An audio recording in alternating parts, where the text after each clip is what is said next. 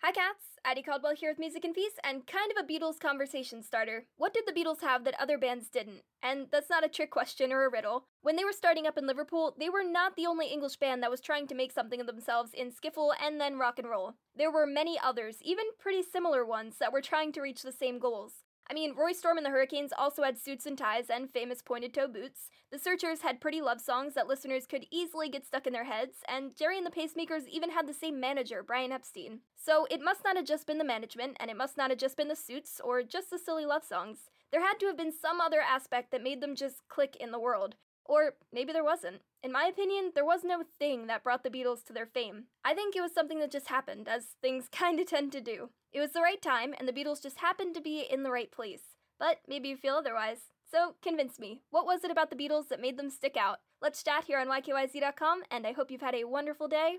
Bye, cats!